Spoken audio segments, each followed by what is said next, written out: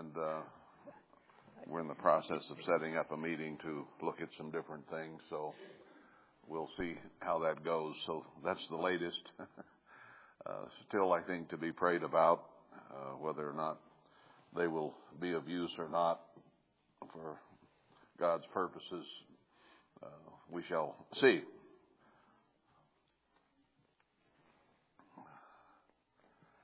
We finished up the book of Amos last week, and I'll comment again, as I probably have before, that the 12 books of the Minor Prophet are really the chapters of a book. They all go together, nose to tail. They fit together in a story sequence. Amos talking about the judgment and destruction upon our nation and the rest of Israel, and of course Judah included. And then we come to the book of Obadiah.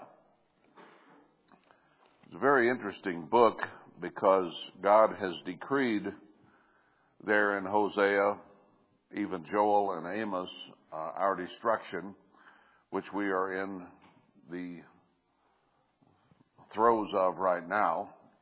It's increasing day by day and week by week until the complete and utter fall and invasion, which is already in the beginning stages. But he brings Obadiah into it. I'm headed here. With a particular pronouncement because of a certain situation. The book of Obadiah starts out, the vision of Obadiah. So God had given him a vision of things that were to come and what to write. Because it wasn't extant at that time. He couldn't look around and see necessarily what it was that God wanted said. So God gave it to him in a vision. Thus says the eternal God concerning Edom. We have heard a rumor from the Eternal, and an ambassador is sent among the heathen. Arise you, and let us rise up against her in battle. So God has pronounced destruction upon Israel, his originally chosen people. And here he is going to begin making an indictment against Edom. Now let's get a little bit of background here, first of all, back to Genesis 25. And we'll identify who Edom is very clearly so that we know what this is talking about in the end time. Genesis 25, you remember the story of Esau and of Jacob, and how Jacob took hold of Esau's heel. An easy way to identify a story of Israel on the petroglyphs around here. I know of at least 3 places where a heel grabber is written right there in the rock. Anyway, Esau was the firstborn.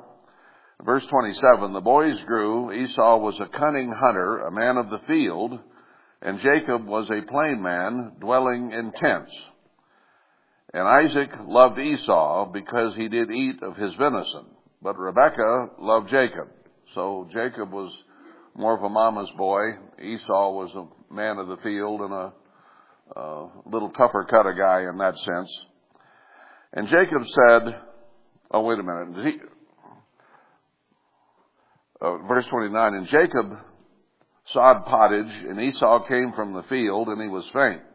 So Jacob had been cooking up this soup or this stew. And Esau said to Jacob, feed me, I pray you, with that same red pottage, for I am faint.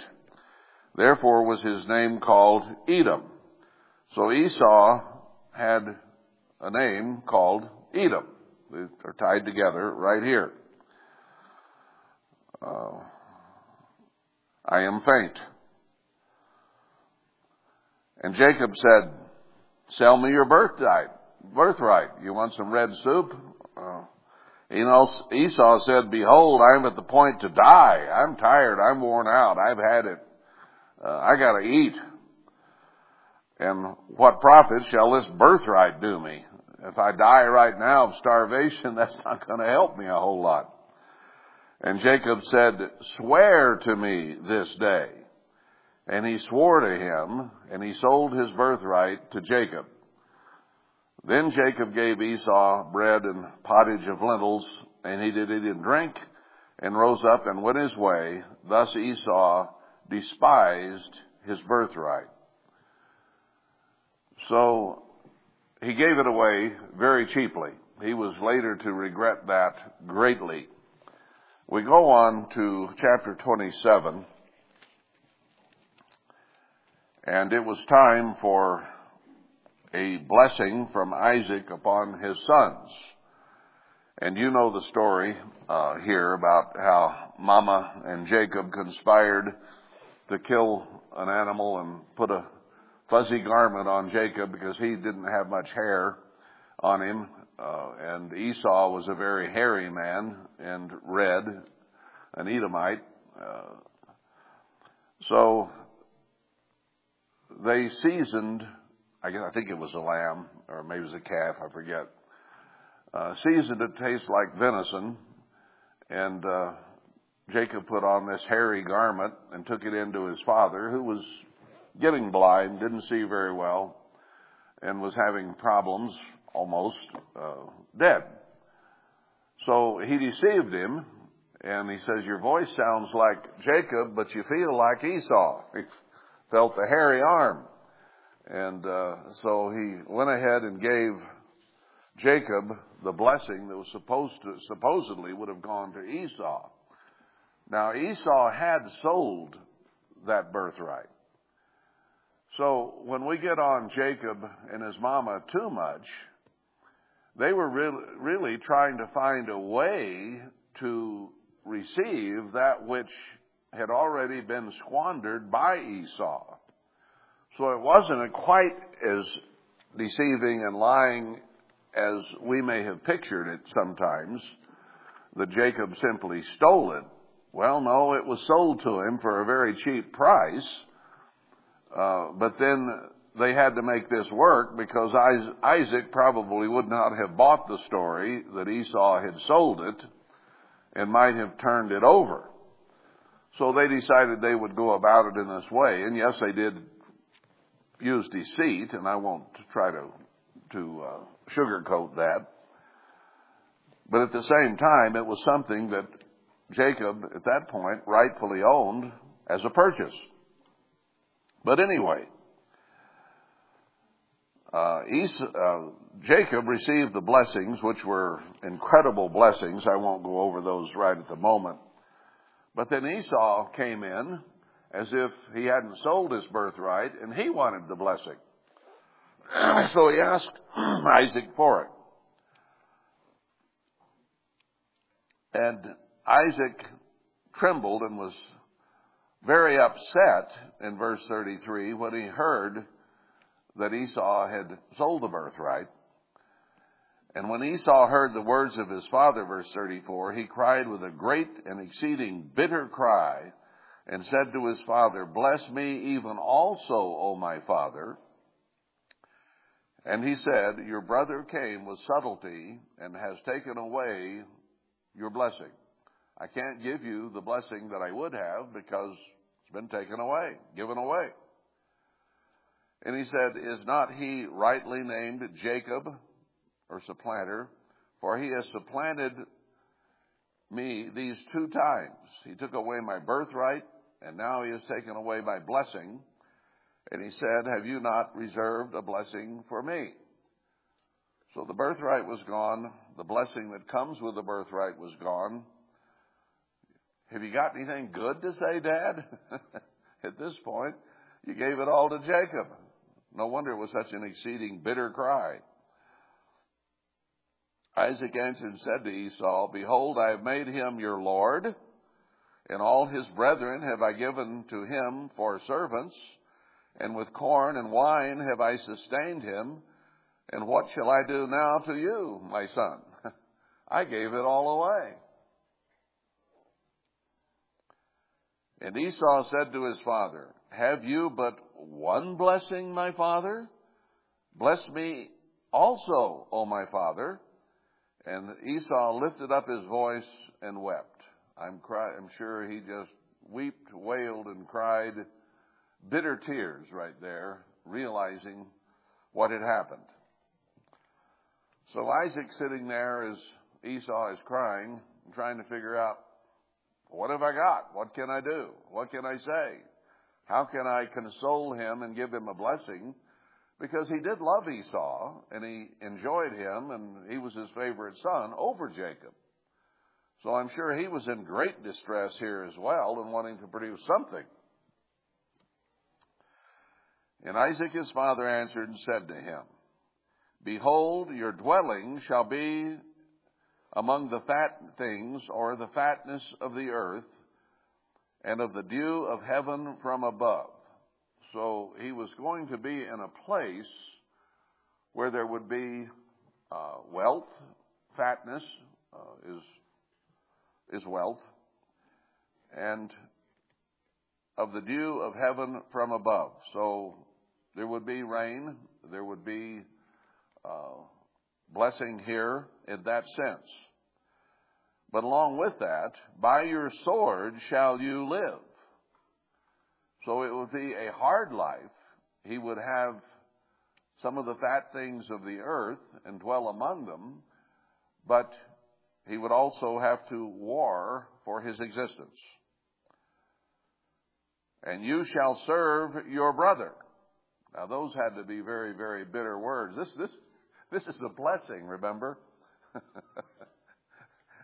You'll dwell where there's wealth, but you'll have to live by the sword and serve your brother. Esau, hearing that, probably was not real overjoyed. And it shall come to pass, when you shall have the dominion, that you shall break his yoke from off your neck. So Jacob would receive all these blessings of the firstborn, and this blessing that had been given here. But someday, Esau would break the yoke of Jacob off his neck. Now that's what we're going to be reading about quite a bit today. Now what was Esau's reaction to his father's blessing? And Esau hated Jacob because of the blessing wherewith his father blessed him. So he didn't take to, what was Isaac going to do? He gave him everything he could, and he told him the way things were going to be. At least he let him know how he would live and how his descendants would be. But he hated him because of this blessing. And Esau said in his heart, the days of mourning for my father are at hand. Isaac was about to die. Then will I slay my brother Jacob.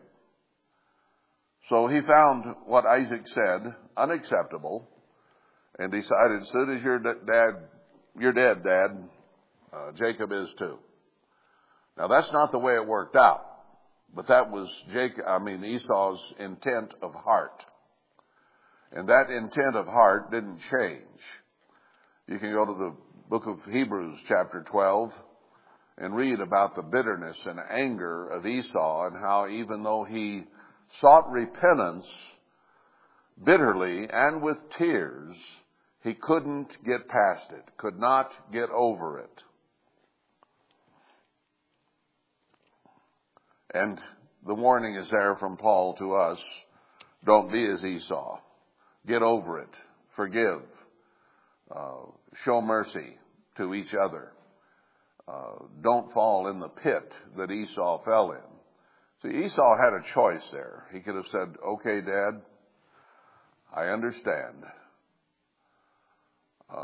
This was stolen, but I'll forgive my brother, and I'll live the best I can under the conditions that you told me that I'm going to have to live under.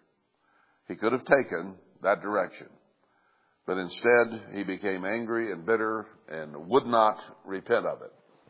You know, you do have options, and Esau had options. He took the wrong one. And we are warned, don't be that way. Don't follow that option. So from there, let's go to Genesis 36.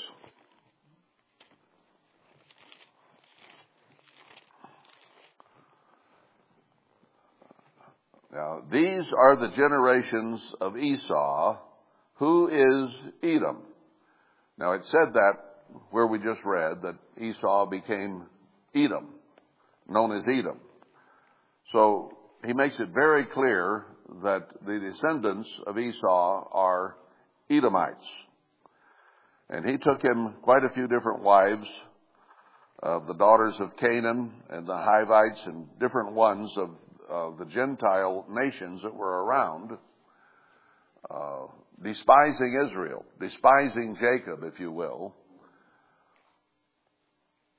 And notice I'll just point out a few things here. He says in verse 8 again, thus dwelt Esau in Mount Seir. Esau is Edom. And you'll see Mount Seir in the prophecy sometime, and it's a reference to the Edomites, where they lived in their capital. Now, they are called dukes here, his sons. The Indians called them chiefs. But in 15, these were the dukes of the sons of Esau. The sons of Eliphaz, the firstborn son of Esau, Duke Teman, Duke Omar, Duke Zepho, and Duke Kenaz. Korah comes after that. But notice Kenaz especially, because it's part of the story. And all of the sons of Esau are, but there's some names that come through here. You've heard of the Ashkenazi Jews. Here you have Kenaz. And Kenaz, or Kenazi, is a corruption of that. Ends with the word Nazi, interestingly. The Jews that Hitler persecuted were, many of them, Ashkenazi Jews. You have the Sephardic Jews today, and the Ashkenazis is the way they are known. The Sephardic being probably true Jews who held to more scripture, and the Ashkenazis are more just plain old people who take the name of Jew. You know, the Bible says in several places there will be those who say they are Jews and are not. And you have a lot of people living in the land of Israel today who are not Jews. They call themselves Jews, but they are not truly Jews. There's a book about the Khazars. I can't remember the exact title of it. I read some years ago. But there were living north of where Israel is today, kind of north and east of Turkey, was the empire of the Khazars. And there were a lot of Jews in that area at the time, and they intermarried very heavily with the Khazars. And then the Khazars converted to Judaism. So you had those Gentile peoples who were not Jews, who decided to become Jews, not by blood, but by religion and by association. And from those, we have the Ashkenazis with the name of Esau on them. And many of them are the ones that migrated in 1948 and on to the nation of Israel. And they are a strong Edomite mix, not a Jewish mix. I don't think the intermarriage was as great as was the conversion to Judaism. There was some intermarriage, but those were Gentile peoples who claimed to be Jews. Another interesting note down in verse 28, the children of Dishon are these, Utes and Aran. We have a tribe of Ute Indians here in the area. And I do believe that Ammon and Moab and Esau, Edom, have a very strong presence in this area to this day. And the Mormons may also be, many of them, Moabites, Ammonites, look like Israelites, but they were the children of Lot through the perversion that Lot's daughters caused. And where do you find so much of the polygamy among the Mormons? Kind of was carried over, I think. But what tips me off more than that, perhaps, is Isaiah 15 and 16, where it talks about the children of Ammon and the curse that would come upon them. But they are associated with the people of God who come to build the temple in the true Holy Land. And apparently they have to be cleared out of here. But there is, in southern Utah, a landform, geological, with the collab fingers, which are is where the story of Atlas came from. He had 6 daughters and a 7th who was kind of shy and not very pretty, and she kind of stayed to the side. So you have 6 of the collab fingers with a 7th kind of hidden behind. And just east of there is a valley crossed by the Laverkin Creek that makes a T, or a cross, a ta, if you will, in Hebrew. And there is a landform there that is shaped like a U. So you have both the U and the ta, which form Utah. And the Ute Indians, or the land of Utes, as mentioned here in this context. So that's where this land got its name. The Indians recognize that. They don't have a problem with it. It's the white man that has problems, not them. That cut is known as Hops Valley. There is a cinder cone there right at the beginning of Hop Valley. Fire pit, no. It is very possibly Mount Sinai. It is a volcano, cinder cone at this point. But that Hops Valley comes right out of the base of that cinder cone and has a cross on it up high before you get to the collab fingers. Collab represents the hand of God, or the right hand of God. So this area of Utah is the hand of God. And the U, one U, not just there at Hop Valley and Collab, is up at the site of Jerusalem, where you have a U-shaped hill that goes around a cinder cone right there, forms a U or an eye socket, and there you have another U, or another eye socket of the all-seeing eye of God before the Masons and others perverted it and used it for a pagan symbol.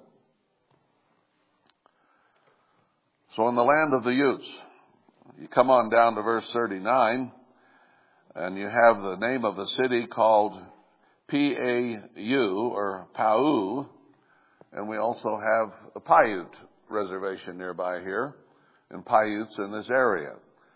So the descendants of Esau apparently are here. Now I don't have a genealogical history all the way down the line of these peoples, but the names that you find in the Bible get carried on down through the centuries and the millenniums, even today, among some peoples,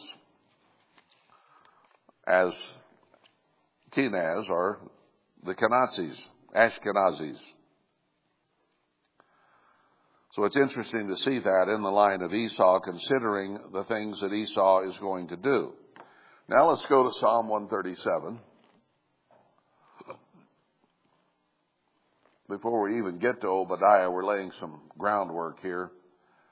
Psalm 137.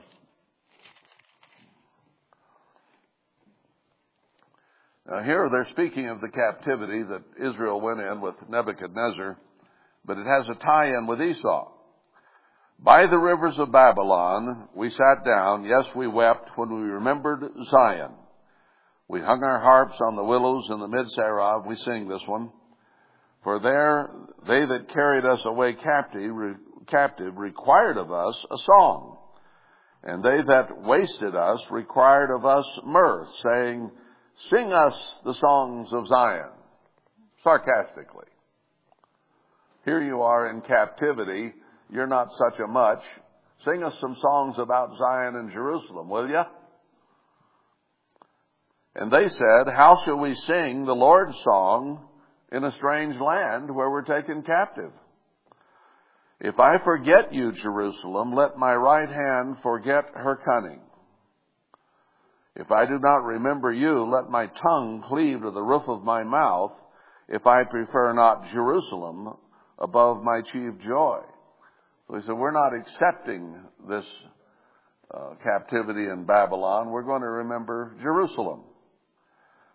And then they say, remember, O Eternal, the children of Edom in the day of Jerusalem, who said, raise it even to the foundation thereof.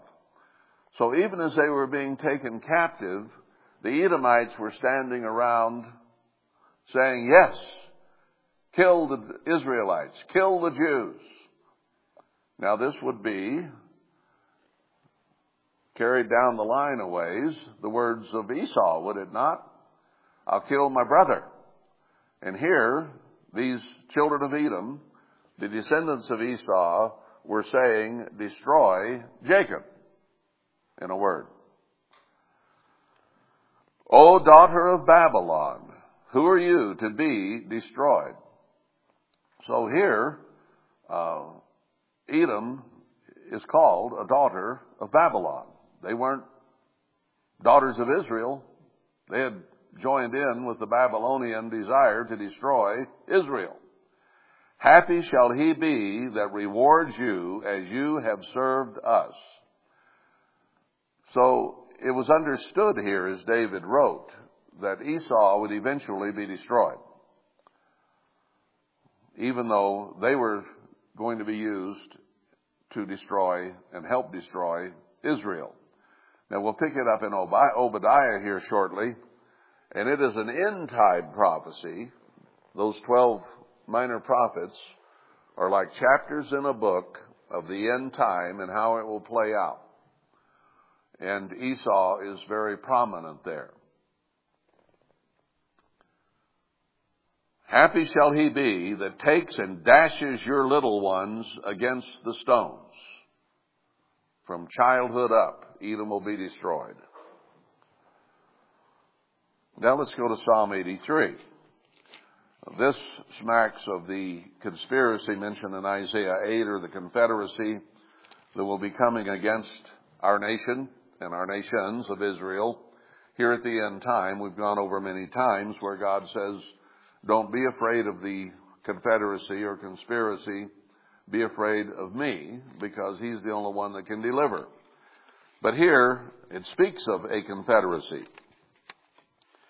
Keep not you silence, O God. Hold not your peace, and be not still, O God. Now, why is that being asked, or being pleaded, or pled? For lo, your enemies make a tumult, and they that hate you have lifted up the head. They have taken crafty counsel against your people. Crafty counsel is a conspiracy or a confederacy. And consulted against your hidden ones. God is going to cause some to escape and be hid in the refuge of Zion. And in one sense, overall, Israel today could be considered God's hidden ones, because it seems no one on earth among all the nations, including Israel itself, and I don't mean that little Ashkenazi place in the Middle East, but I mean Western Europe and Australia and America and some in South Africa and so on where Israel are, do not recognize whatsoever who they are. They're hidden from the world. They're called lost tribes for a reason. And even Judah is pretty much lost, scattered among the nations where the true Jews are, and it's primarily Khazars, or of Khazar lineage, who call themselves Jews today who are in Israel, with very few of true Judah being there. So, they've consulted against the Israel of today, where the Israelites are, Ephraim being the firstborn son, the United States. They have said, "Come and let us cut them off from being a nation." There are people today, which you are very aware of, I think, who are plotting to destroy this nation. And they've already started the destruction. I read an article today that said that there have been about 1 million people die as a result of the vaccines. But they're hiding the numbers. It's going to get worse. So they are literally trying to cut us off from being a nation as we sit here today, that the name of Israel may be no more in remembrance. Now, they may or may not, some of them, recognize us as Israel. I don't think most of them do, Russians, the Chinese, whoever. But they hate white people. And even within our own nation is a great movement to get rid of all Christians and white males and white people, for that matter. So if they don't know who we are, they don't like us anyway. For they have consulted together with one consent. They are confederate against them. Confederacy, conspiracy, same thing. Who does it mention first? The tabernacles of Edom and the Ishmaelites of Moab. So Edom, Moab. Moab is a cousin of Israel. And the Hagarenes, Gebal and Ammon. So Ammon and Moab were the descendants of Lot through his daughters. They're high in the conspiracy. Amalek, the Philistines with the inhabitants of Tyre. Asher is joined with them. The Assyrian, the rod of God's anger, is probably going to lead this whole thing. And they have helped the children of Lot. So this is an end-time conspiracy, as Obadiah is clearly going to show. So he says, "Do to them as unto the Midianites, as to Sisera and to Jabin, the brook of Kison, which perished at Endor and became as dung. Make their nobles like Oreb and Zereb, and people who were destroyed, who said," verse 12, "Let us take to ourselves the houses of God in possession." Now Daniel tells us that the beast and false prophet are going to come in to take over Jerusalem after the temple and Jerusalem are built. After the 70 weeks prophecy, when it's built, then they will come in and pollute the temple and take over the things of God and the houses of God. The people who are going to be protected will be headed for Zion, and they will take over the riches, the treasures, the gold, the silver, temple vessels, everything they will take. Well, Daniel's an end-time prophecy, if there is one. It's sealed until the end, if you will. And he says the same thing.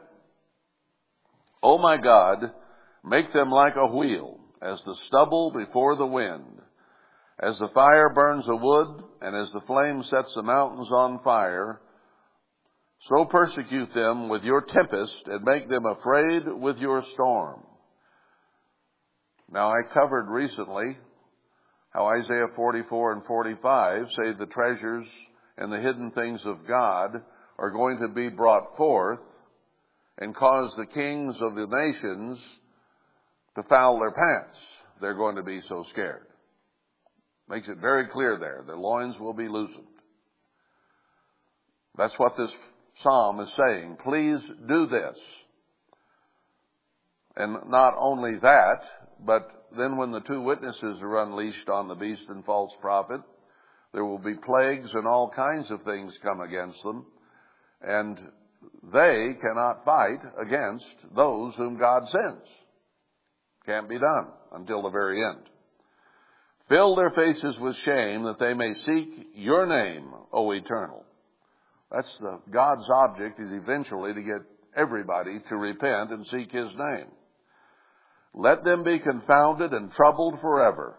Yea, let them be put to shame and perish. Why?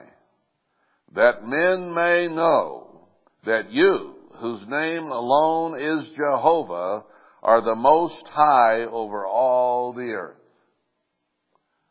Isaiah 45 says that is going to happen. They're going to become so scared because of it. There are other things He's going to do. And all through Ezekiel, remember, it says that they may know that you are the eternal. So all the destruction that is coming is also aimed at showing them who God is. Because nobody knows who God is anymore. Only a very few people do. So this is all designed to eventually do that. Now let's go to Ezekiel 35. Ezekiel 35.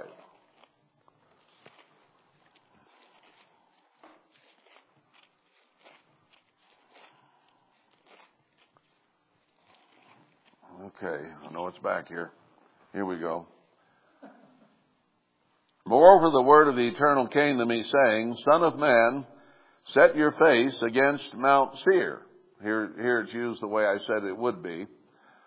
And prophesy against it, and say to it, Thus says the Eternal God, Behold, O Mount Seir, or the Edomites, behold, I am against you, and I will stretch out my hand against you, and I will make you most desolate.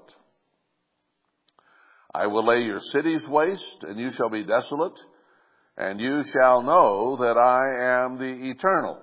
We just read that in Psalm 137. If you don't think Psalms are prophetic, you got another thing coming. Why? Because you have had a perpetual hatred, and have shed the blood of the children of Israel by the force of the sword in the time of their calamity, to the time that their iniquity had an end.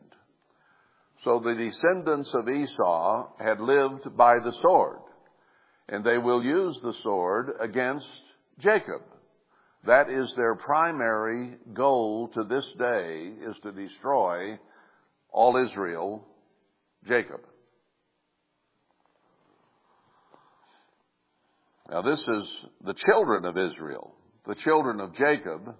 So that means after Jacob was dead, this is on down the line. This is future generations. Ezekiel's an end-time book. Therefore, as I live, says the Eternal God, I will prepare you to blood, and blood shall pursue you. Going to have to live by the sword? Defend yourself by the sword? Yeah, blood's coming after you. Yours. Since you have not hated blood, even blood shall pursue you. So they have been intent on spilling the blood of Israel all these centuries, and theirs is going to be spilled. Thus will I make Mount Seir most desolate, and cut off from him that passes out, and him that returns. Coming and going is going to stop with Edom. And I will fill his mountains with his slain men. In your hills and in your valleys and in all your rivers shall they fall that are slain with the sword. I will make you perpetual desolations, and your cities shall not return, and you shall know that I am the Eternal. Says it again. Says it in verse 12 as it goes on. I won't read all of it. But it says, and you shall know that I am the Eternal in 12. Verse 14, thus says the eternal God, when the whole earth rejoices, I will make you desolate. And you're going to know who God is into verse 15 again. That's the whole point. Now Jeremiah 49.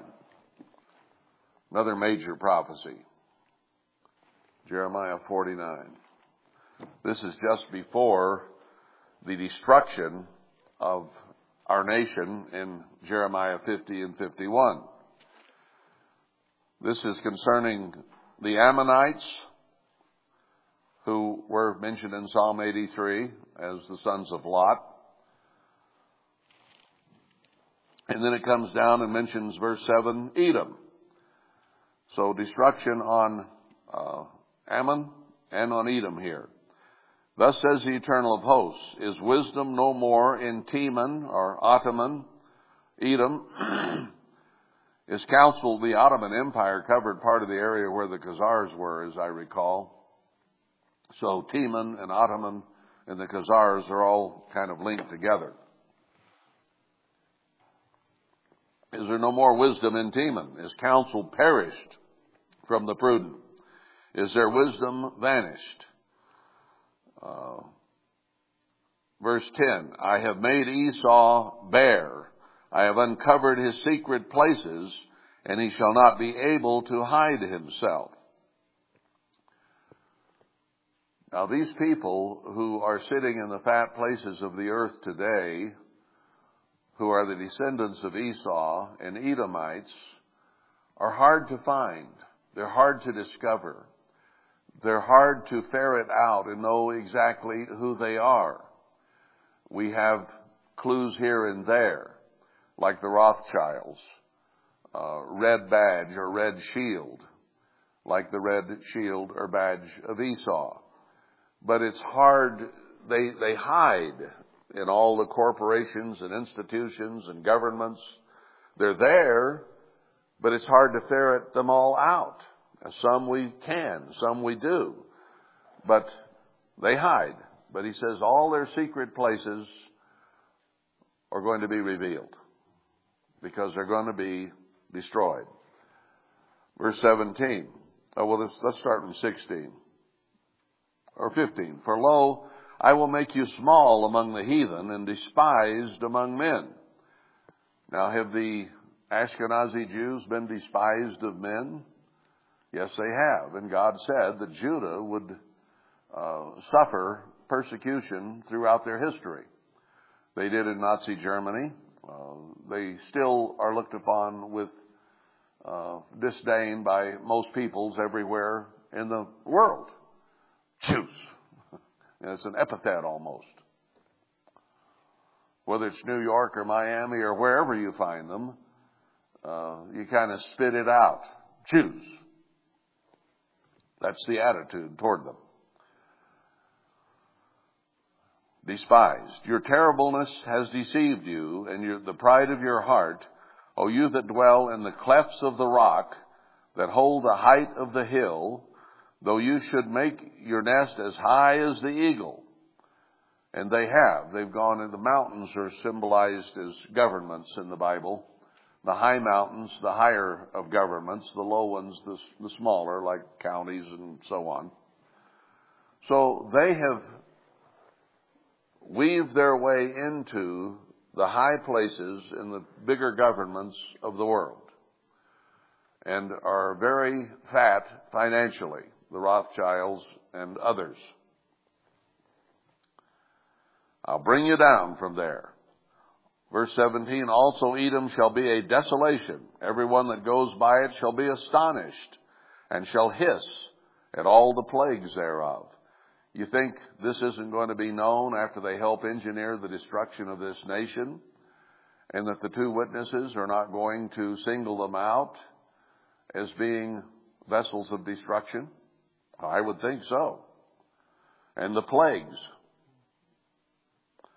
as in the overthrow of Sodom and Gomorrah, and the neighbor cities thereof, says the Eternal, no man shall abide there, neither shall a son of man dwell in it. Behold, he shall come up like a lion from the swelling of Jordan, against the habitation of the strong, but I will suddenly make him run away from her. And who is a chosen man that I may appoint over her? For who is like me? And who will appoint me the time? And who is that shepherd that will stand before me? I think that's very clear. He'll make Zerubbabel the signet at the end of Haggai and give him power over the nations and over the Edomites and Esau. So who is like God? Well, Zerubbabel is a type of Christ. The Bible says he's a righteous man, and he's the closest thing to a type of Christ, I think, as the church is produced. And God is going to make him then the leader in Zion, and they will swell up against Zion, but God will depose them. Remember, he says there in Micah 5 that we'll send out 7, even 8 principal men and send the Assyrian fleeing. And that's this whole confederacy, the Edomite, the Ammonite, the Ishmaelite, the Asherite, or the Assyrian, and so on and so forth. All that confederate themselves to come against Israel are going to be made to turn tail and run from a little bitty bunch of people in Zion. That's what this is saying. Okay, maybe that's enough background. There's plenty more, but for sake of time, let's go on to the book of Obadiah. So now you have firmly in mind who Esau and Edom are, brother of Jacob, intent on destroying Jacob. And it says, and we read, that they will eventually break the yoke of Jacob off their neck. The very words of Isaac the father. And that is in process right now, today. So here we are up to date going into the book of Obadiah.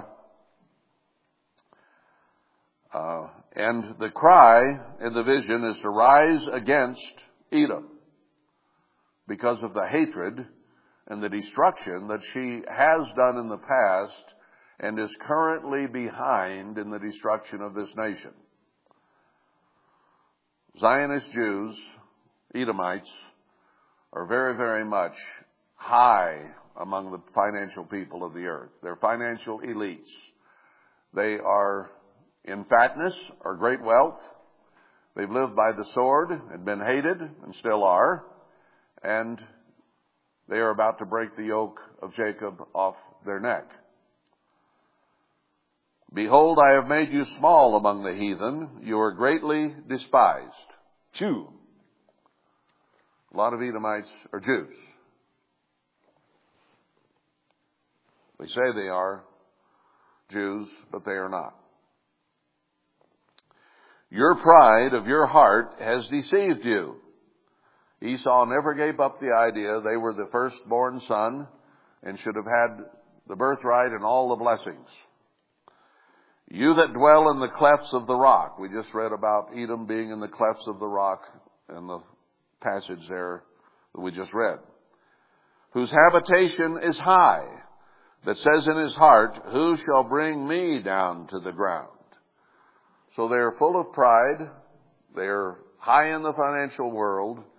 And right now today, as we sit here, they are in some back room somewhere plotting the financial destruction of this nation and the world.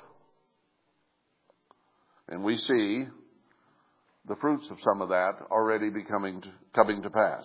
And it will increase in size and volume.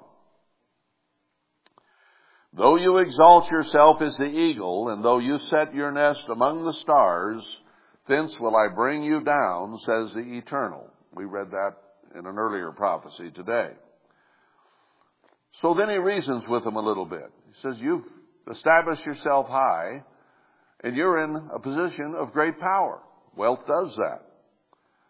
So he says to them, if thieves came to you, if robbers by night, how are you cut off, he says in parentheses, would they not have stolen till they had enough? Here you've got all this wealth, billions and billions, trillions. And if somebody had come to rob you in the night, wouldn't they kind of taken what they carried and gone on and left you some?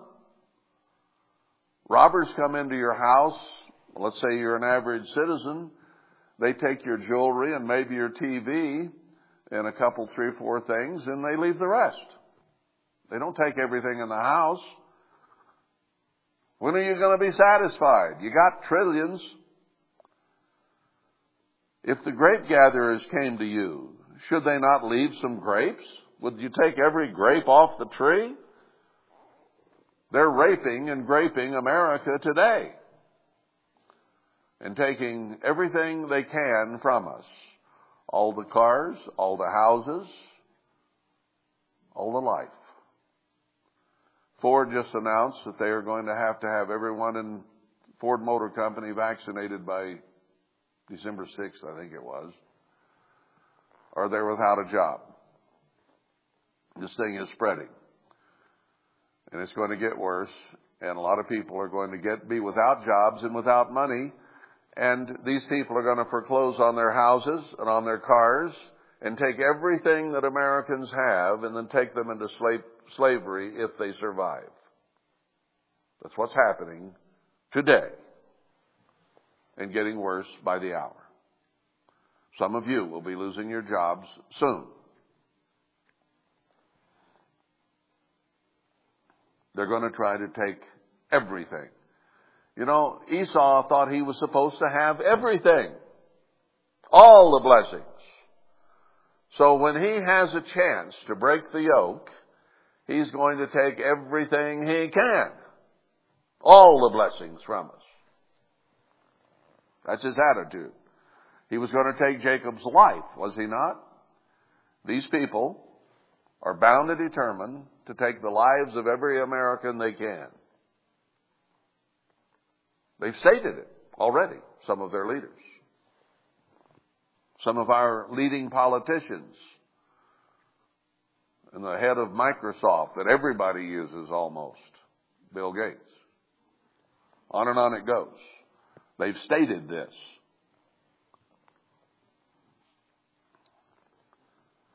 All right.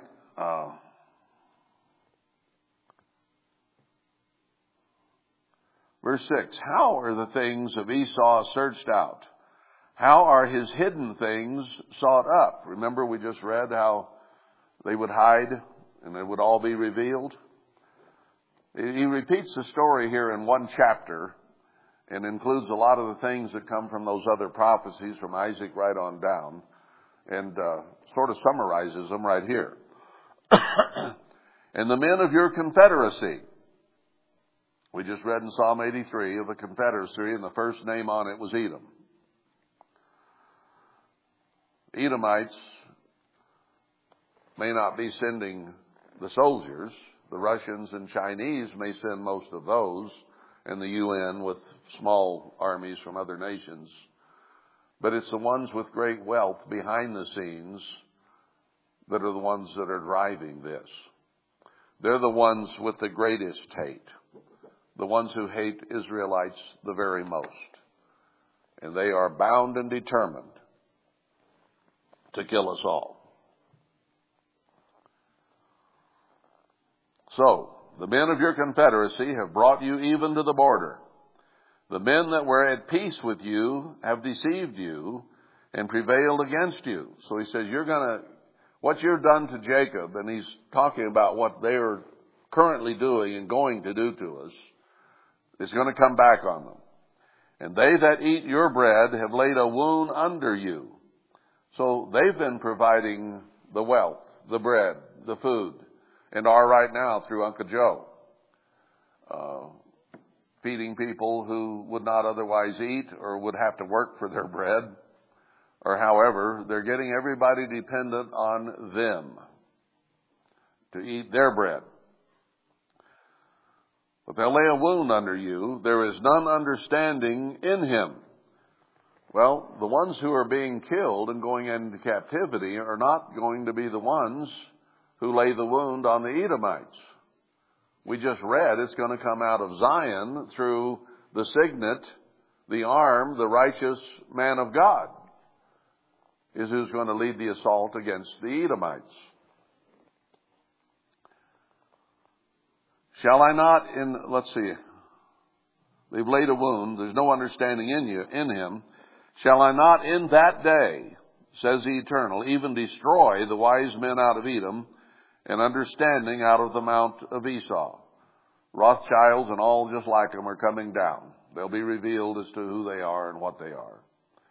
And your mighty men, O Teman, shall be dismayed, to the end that every one of the mount of Esau may be cut off by slaughter.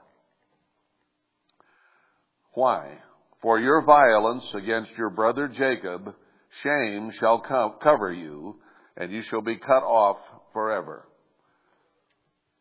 The descendants of Esau are going to reap what they sowed. In the day that you stood on the other side, in the day that the strangers carried away captive his forces, and foreigners entered into his gates and cast lots upon Jerusalem, even you were as one of them. Just like the rest of the Gentiles, Esau was there to oversee the destruction of Israel. The Federal Reserve is full of them. The central banks of the earth are full of them. So are the governments. Trump's son-in-law is one of them. And on it goes. But you shall not have looked on the day of your brother in the day that he became a stranger. Neither should you have rejoiced over the children of Judah in the day of their destruction, the true Jews. Neither should you have spoken proudly in the day of distress. They're going to cheer as they see us destroyed. You should not have entered into the gate of my people in the day of their calamity. I was going to punish Israel, God is saying, but you, as their brother, should have stood back and not joined in and not cheered. Really, really bad attitude. Yes, you should not have looked on their affliction in the day of their calamity, nor have laid hands on their substance in the day of their calamity. The Zionist Jew cabal, led by the Rothschilds and others, is standing there waiting to grab our substance. As I said, our houses, our cars, everything we've got. Kill them with a shot. Kill them with lack of food, which is coming also. Kill them with manufactured weather. Send in troops to finish them off, and they'll all be ours. I got back my inheritance. I got back all the blessings that Isaac gave to Jacob. This thing isn't dead. It still goes on to this day. Bad blood forever. For the day of the Lord is near upon all the heathen. That tells you this is an ancient history right there in the context. This is in the time of the day of the Lord about to be here. Our last destruction, if you will. Our last captivity. For the day of the Lord is near upon all the heathen. As you have done, it shall be done to you. You're going to be treated just like a heathen, Esau, even though you're a son of Jacob. Your reward shall return upon your own head. Well, their reward to Jacob was death and destruction and taking everything they had. So he says, that's coming back on you. You do reap what you sow. For as you have drunk upon my holy mountain, they're going to take over Jerusalem after the temple and Jerusalem are built and pollute the altar, which is when we see that army gathering, we're supposed to flee to Zion. That's what this is talking about. They will eat and drink upon God's holy mountain. God will allow that for a time. Now there's precedent, as I said before. The Philistines had the Ark of the Covenant for a while.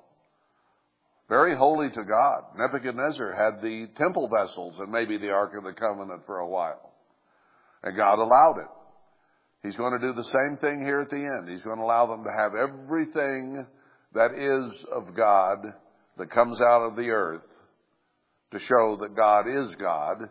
And Satan is going to be so impudent that he's going to take it all over, and God is going to allow it.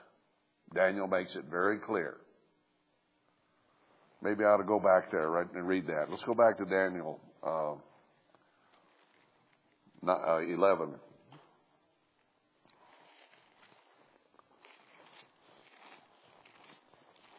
I haven't showed this one to a certain individual who may be used to help show those treasures because he's very paranoid already.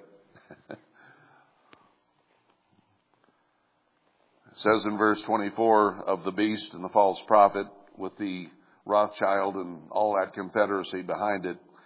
Verse 24, he shall enter peaceably even upon the fattest places of the province. That remind you of what Jacob said right there? I mean, what Isaac said to Jacob? Let's go on down, though. Let's see, where is this? I referred to it. Now I got to find it. Verse 39, the end of it, it says he'll divide the land for gain. And then some pushing. Oh, okay, verse 41. He shall enter also into the glorious land. That's Jerusalem and the promised land. And many countries shall be overthrown, but these shall escape out of his hand, even Edom and Moab and the chief of the children of Ammon. Why? Because they've been part of the confederacy with them. He shall stretch forth his hand also upon the countries, and the land of Egypt shall not escape. But he shall have power over the treasures of gold and of silver, and over all the precious things of Egypt, and the Libyans and the Ethiopians shall be at his steps. The beast, the false prophet, the New World Order are taking over the things in the glorious land and also the rest of the treasures of the earth. But tidings out of the east and out of the north shall trouble him. Therefore he shall go forth with great fury to destroy and utterly to make away many. And he shall plant the tabernacles of his palace between the seas, the former and the hinder seas, at the true site of Jerusalem, in the glorious holy mountain. Yet he shall come to his end, and none shall help him. And we've already read how God will array his people, a very small people, with the power of God against him. But not until he have set himself in the glorious land, in God's holy mountain, the hill of Jerusalem. See why God's angry? So, as Daniel 11 says here in verse 16 in Obadiah, as you have drunk upon my holy mountain, so shall all the heathen drink continually. Yea, they shall drink, and they shall swallow down, and they shall be as though they had not been. But upon Mount Zion shall be deliverance. So here he shows that. And there shall be holiness, and the house of Jacob shall possess their possessions. So they come in, they take over, they rule for a while, they drink on the holy mountain, and the two witnesses go against them, but they're still in control and kill the witnesses at the end of 3.5 years and think they've won the earth. Then the seventh trump sounds and Christ returns. And shortly thereafter, after the 7 last plagues, Christ will come with his bride, the 144,000, take over rulership of the earth and possess the possessions of the Edomite themselves. So they'll have it for a short while, and then Christ will come back and say, no, sorry, the silver and the gold are mine, as he says in Haggai and other places. The whole earth is mine. It's not yours anymore. And Jacob will have all the possessions. And the house of Jacob shall be a fire, and the house of Joseph a flame, and the house of Esau for stubble. What does a flame do to stubble? And they shall kindle in them and devour them, and there shall not be any remaining of the house of Esau, for the Eternal has spoken it. That hatred is going to be rewarded. And they of the south shall possess the mount of Esau and of the plain of the Philistines. They shall possess the fields of Ephraim and the fields of Samaria, and Benjamin shall possess Gilead. So Israelites are going to come in from everywhere from the south and take possession.